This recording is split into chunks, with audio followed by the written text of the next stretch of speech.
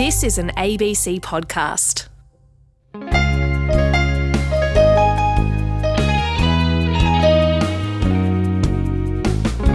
G'day and welcome to Between the Lines. I'm Tom Switzer. As always, it's wonderful to have your company. Taiwan's president secured a second term over the weekend. Ecstatic scenes for supporters of the woman who stood up to China. We think we hate China because China always believes Taiwan is a part of China, but we don't think so. Taiwan's recent election is widely seen as a watershed moment. A referendum between two very different choices. Tsai Ing-wen, she's the president since 2016, she promised to protect Taiwan's freedoms from an increasingly assertive and autocratic Beijing. Or the nationalist Kuomintang, that's KMT, opposition, which stressed closer ties with Beijing. The result, a landslide to Tsai and her ruling independence-leading Democratic Progressive Party. It was her warnings about China that hit home with voters. This threat is real. We deserve respect from China. The situation has changed. You cannot exclude the possibility of a war at any time. Invading Taiwan is something that is going to be very costly for China. Taiwan's President Tsai Ing-wen on the BBC. Now, she scored more votes than any other presidential candidate since Taiwan began holding democratic elections in 1996. So why has Beijing's effort to control Taiwan, why has that backfired? And will China now back off from what it sees as a renegade province? Remember, most nations, including the United States and Australia, we adhere to the One China policy, which means we formally acknowledge Beijing's claims over Taiwan. But what can Washington and Canberra do to help this vibrant island democracy of 24 million in the face of a rising China? Natasha Kassam is Research Fellow at the Lowy Institute for International Policy, where she directs the annual Lowy Institute poll. She's a former Australian diplomat. And Hugh White is Emeritus Professor of Strategic Studies at the Australian National University and author of How to Defend Australia. He's a former Deputy Defence Secretary. Natasha, Hugh, welcome to RN. Nice to be with you. Thanks for having us, Tom. Now, Natasha, why has China lost the battle for public opinion in Taiwan? Look, I do think there's a real question as to whether China ever had a chance in this respect. You've got a long-standing opposition in Taiwan to unification with China. You've got a long-standing opposition to one country, two systems, the model that China developed in the 80s for both Taiwan and Hong Kong. And of course, we see the problematic way that's playing out in Hong Kong today. But the most important issue here, I think, has been the emergence of a unique Taiwanese identity. This is what has really changed over the last decade. The majority of Taiwanese people, they see themselves as Taiwanese. And in part, this is in opposition to a growing authoritarian reach from China. But in part, it's a product of Taiwan's transition to democracy, its unique history in terms of its different periods of colonization and indigenous peoples. I think today we can see that there's far more that divides Taiwan and China than unites them. Yes, that growing sense of independence in Taiwan. And Natasha mentions Hong Kong and how that was supposed to be the roadmap for China's one country, two systems policy that clearly rebuked in these elections. Hugh, how does Beijing view all this? Well, I think they must be very gloomy, very concerned, and I think getting pretty angry, because I completely agree with Natasha. I think the election is very significant because it confirms absolutely that the prospect of an eventual consensual reunification, that is of Taiwan agreeing to be absorbed or reabsorbed by the mainland, looks more and more remote. And the problem for everyone, including for Taiwan, is that Beijing is very unlikely to accept that. For Beijing, reunification, as they see it, bringing Taiwan back into China is an essential part of their agenda, of Xi Jinping's agenda, for the rejuvenation, as he calls it, of China, the overcoming of that century of humiliation which began with the Opium Wars all the way back in the 1840s, and which he has set himself to overcome and overturn. And I think for him, getting Taiwan back, as he would see it, there is nothing more important to him, nothing more important to the Communist Party. And so we have the seeds of a real tragedy here, because, as Natasha says, it's clearer and clearer that the Taiwanese don't want to be part of China, and it's as clear as it's ever been that the Chinese are determined to make it part of China. Okay, Hugh, but you say Beijing won't accept Taiwan's growing assertiveness, but hasn't Beijing's conduct here been counterproductive? I think of China's efforts to intensify military exercises around the Taiwan Strait, efforts to isolate diplomatically Taiwan. Hasn't that just stiffened the resolve of the Taiwanese? Yes, I expect it has. I think that's been a factor. I think, as Natasha says, I think what's happened in Hong Kong has disabused anyone in Taiwan of any illusions about what one country, two systems would really mean if it was applied to Taiwan. I think the growing authoritarian nature of the Chinese Communist Party rule in China itself under Xi Jinping has added to that. But I also think, as Natasha says again, that the long-term development of Taiwan itself, Taiwan's own identity, it's that the evolution of a very vibrant democracy there, meant that perhaps whatever Beijing had done, even if Beijing had been much less frightening than it has been, it still would have been unlikely that Taiwan would move voluntarily to do what Beijing wants. Natasha, is Hugh White right here? And he's not alone. We've had on this program over the last few years Professor John Mearsheimer from the University of Chicago. The argument here is that not only will China be much more powerful than it is today, but it will also remain deeply committed to making Taiwan part of China. I think Xi's deadline is the centenary of the Communist Revolution, which would be 2049. In other words, time is on China's side. Your response? Look, I don't disagree that Taiwan is a really significant priority for Xi Jinping's China, but I think it's important when we think about what their highest priority is. And for me, that is always the domestic legitimacy of the party state. And so Beijing's policies are primarily directed at that domestic audience. They might be failing in Taiwan, but certainly what they are designed to do is to demonstrate to people in China that Beijing holds all the cards, that they are able to exert military pressure on Taiwan, that they can exclude Taiwan from international organizations. That is the highest priority. And under Xi Jinping's China, I think the hardline, inflexible policies will just continue regardless of the effect that they have in Taiwan. But at the same time, I do think it's a self-fulfilling prophecy to argue that China will become so powerful, so we should roll over and do nothing, and therefore it will be allowed to become even more powerful.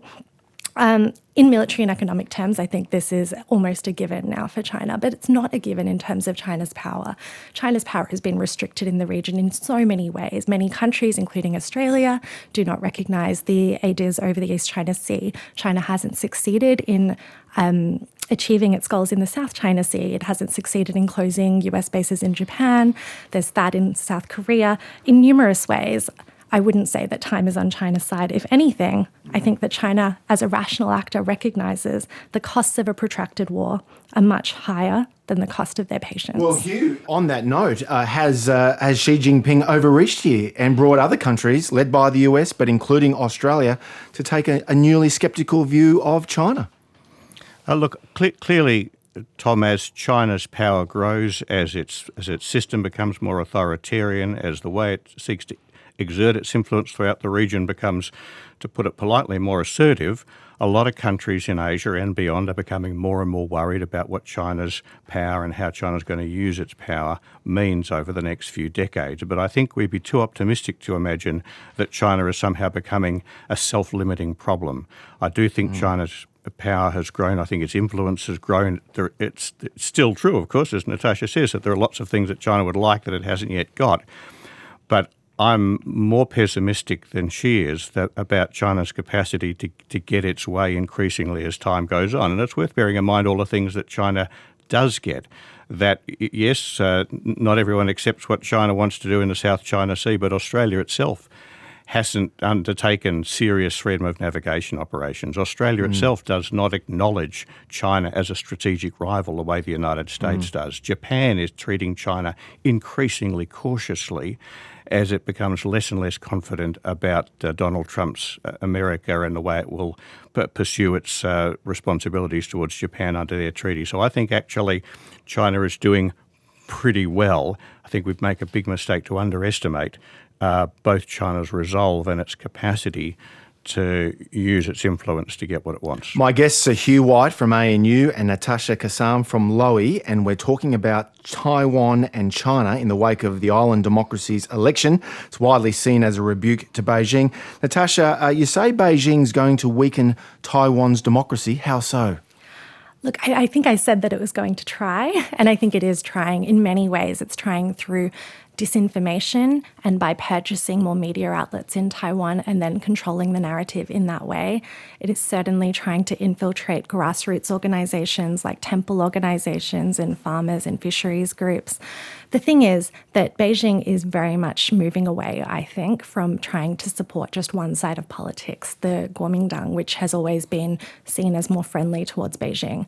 Insofar as that has been unsuccessful, because the Kuomintang is not able to, for all of the reasons we've already outlined, they are not able to deliver Taiwan in any way because of the wave of public opinion against China.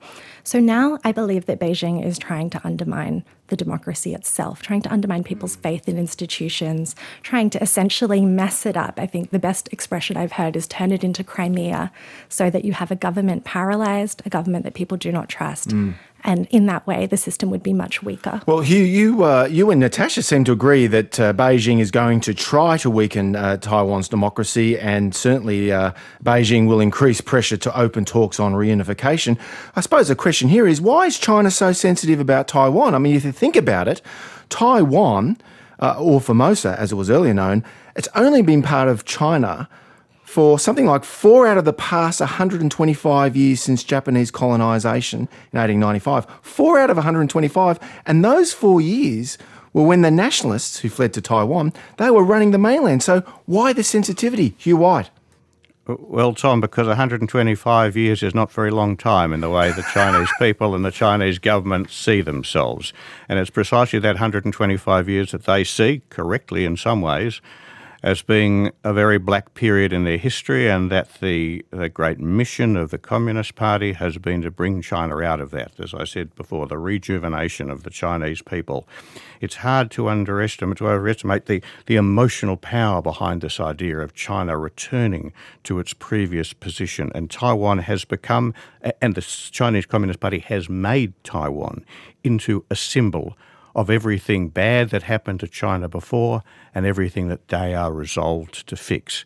And the way in which they brought Hong Kong back into the fold, the way in which they have grown their economy, the way in which they've reasserted China's military power and have trying at least to reassert its soft power, its cultural power, so to speak, all of that is part of the deal. But Taiwan is, in a sense, the jewel in the crown for them. And so I think the political and, to a certain extent, the emotional freight that the Taiwan issue carries does make it absolutely central to the Communist Party's, not just its own sense of itself, but its confidence that it can continue to command the loyalty and achieve the legitimacy in the eyes of the Chinese people. It's what the Communist Party delivers, not just in terms of prosperity, but in terms of China's dignity and position in the world, symbolised by Taiwan, that is so central to its legitimacy as the government of China. And does that mean, Natasha Kassam, that there's now a very real danger that the lesson Beijing takes from Tsai's re-election is that the only way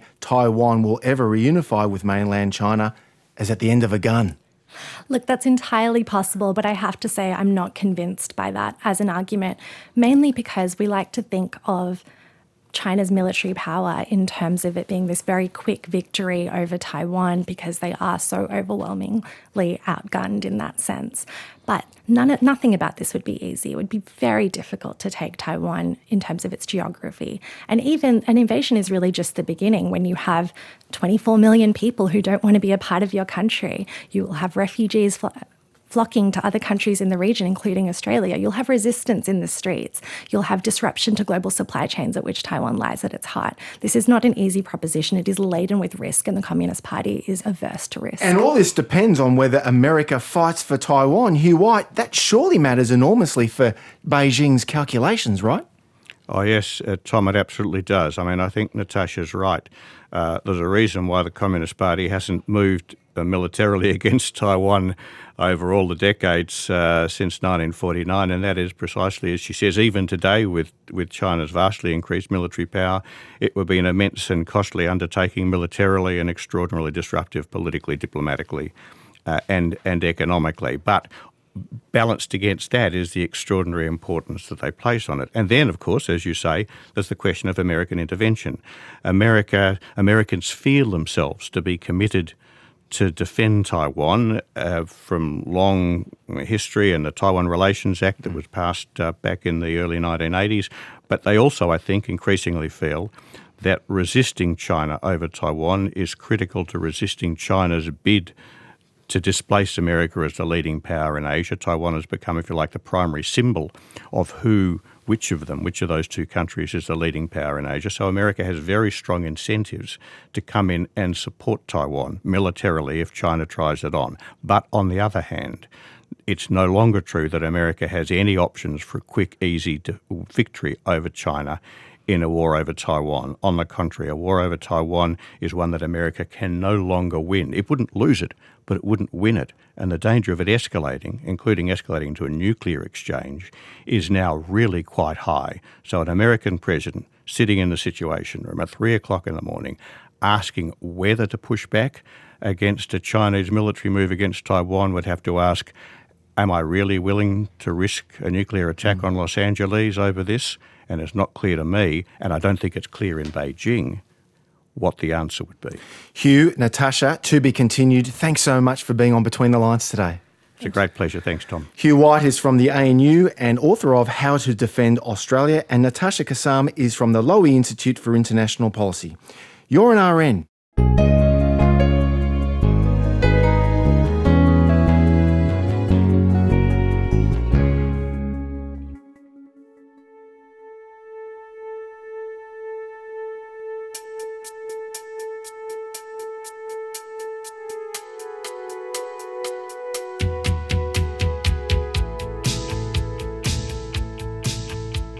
Well, we celebrate Australia Day this long weekend, but do we really know what event we're marking? How often have you heard people conflate our national holiday and James Cook? Bridget McKenzie, the embattled Deputy Nationals leader, she did so in 2018. That's right, she claimed Australia Day represented the moment Captain James Cook landed in Botany Bay in 1770. So did, by the way, Greens Senator Sarah Hanson-Young. They're hardly alone. Many Australians, frankly, are strikingly ignorant about our history. Of course, Australia Day, as we discussed with author David Hill last week, marks the arrival of the first fleet to Sydney Cove, carrying mainly convicts and troops from Britain. Now, that was on January 26, 1788, 18 years after Captain Cook reached the east coast of the continent. And as it happens, this April marks the 250th anniversary of Cook reaching our shores. Now, for more on Cook, arguably the greatest navigator and explorer ever, let's turn to Peter Fitzsimons. He's author of James Cook, The Story Behind the Man Who Mapped the World. Peter's also a columnist with the Sydney Morning Herald and the Sun Herald. G'day, Peter. G'day, Tom. Thank you for having me. I'm having a lovely time. My pleasure. Now, we tend to see Cook as a particularly significant to Australian history. What's he significant, not just for us, but for the whole world? That's interesting. I've just come back from England, in fact, from researching my next book. But he's also huge in England, obviously. You know, he was the man. I mean, it's interesting you introduced that via Bridget McKenzie and Senator Hanson-Young, because their mistakes on that is emblematic of widespread ignorance. And I had much the same ignorance. And my wife, Lisa Wilkinson, who you know, she made the point to me 5 or 6 years ago that I should do this book because there is no more significant figure in Australian history sort of floating over everything. He's constantly referred to. He's constantly denigrated and celebrated in fairly equal measure. And yet we know nothing about the man himself, and we know little of what he actually did. And so he was always with people like Cook. The tendency is to say, if not for Cook, it never would have happened.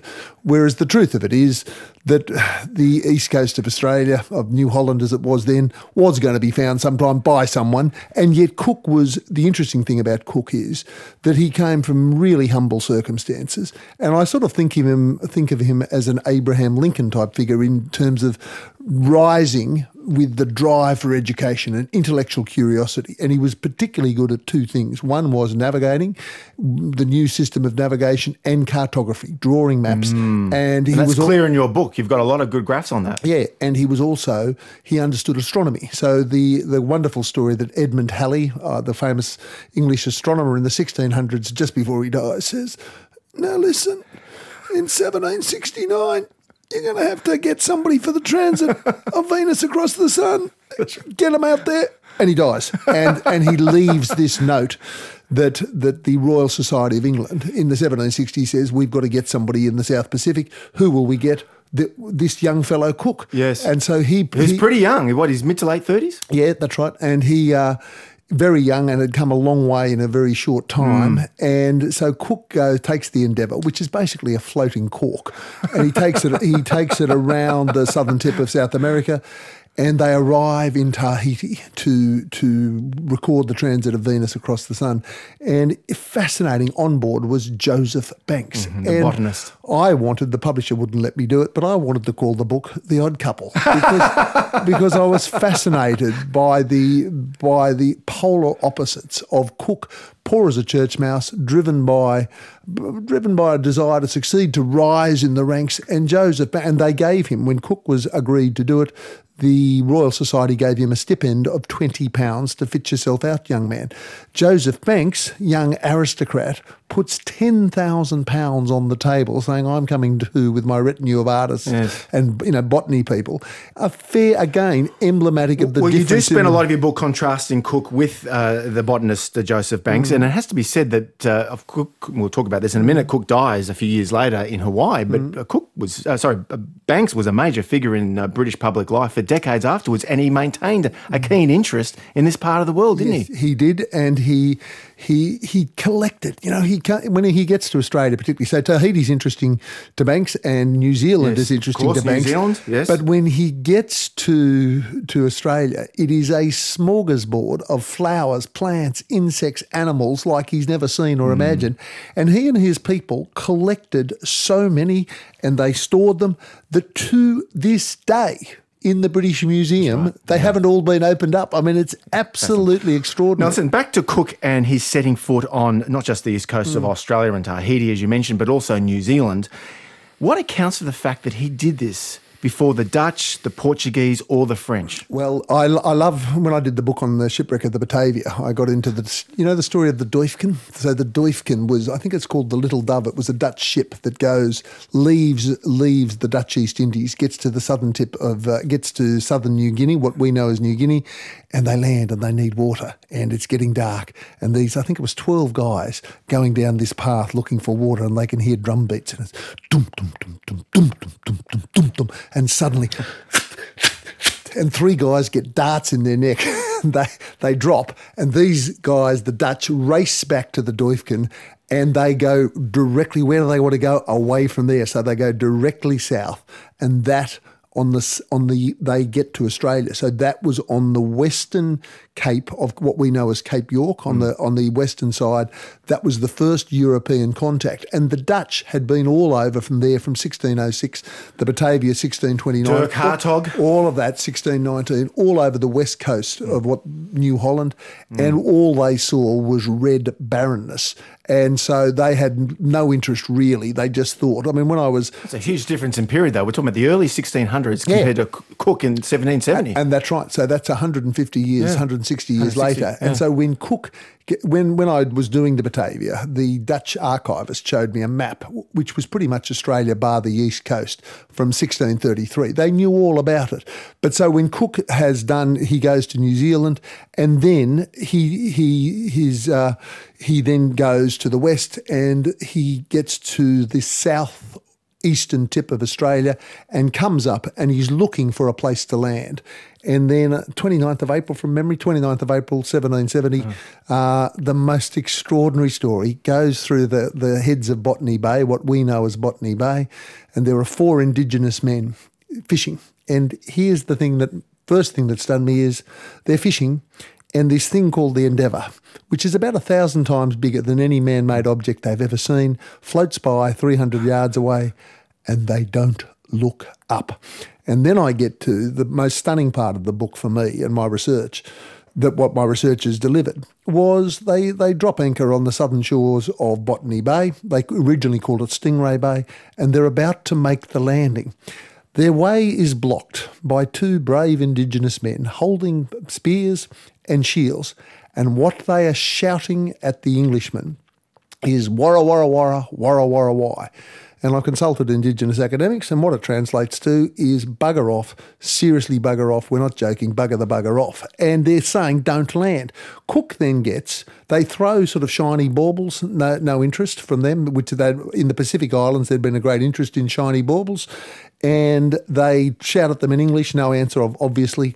They shout at them in Tahitian. They had a Tahitian holy man with them, no answer. So Cook gets a musket, fires a shot between them, still they don't move, and here is the most stunning thing.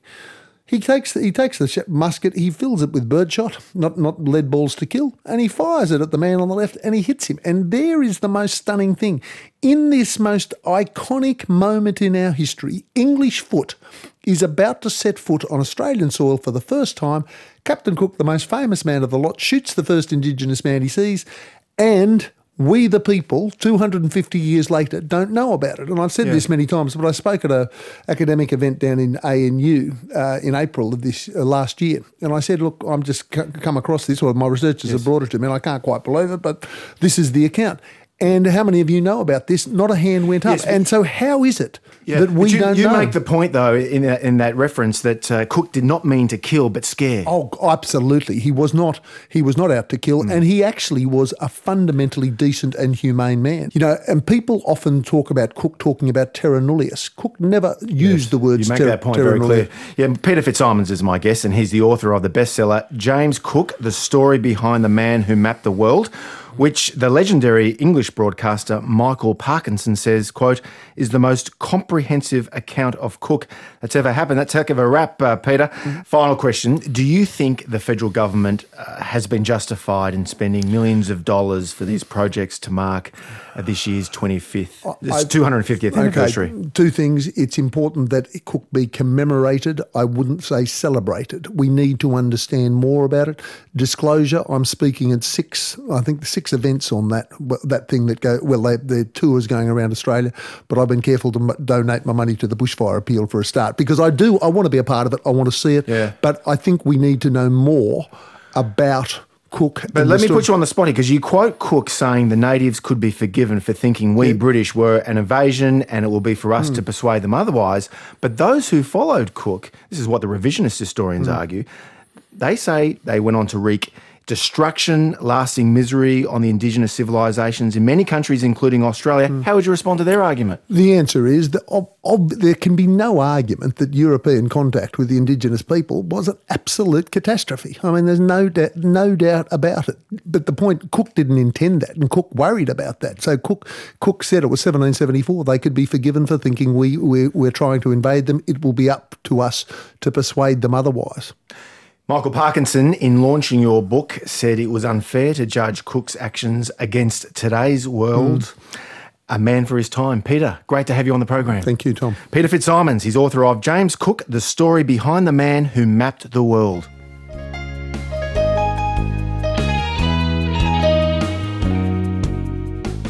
Well, that's the program this week, and before you tune in again next week, why don't you download the ABC Listen app, or just visit our website abc.net.au/rn and follow the prompts to Between the Lines, where you listen to any of the past episodes over the past 6 years.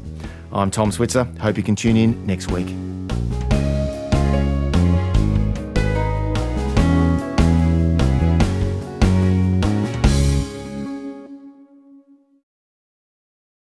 You've been listening to an ABC podcast. Discover more great ABC podcasts, live radio and exclusives on the ABC Listen app.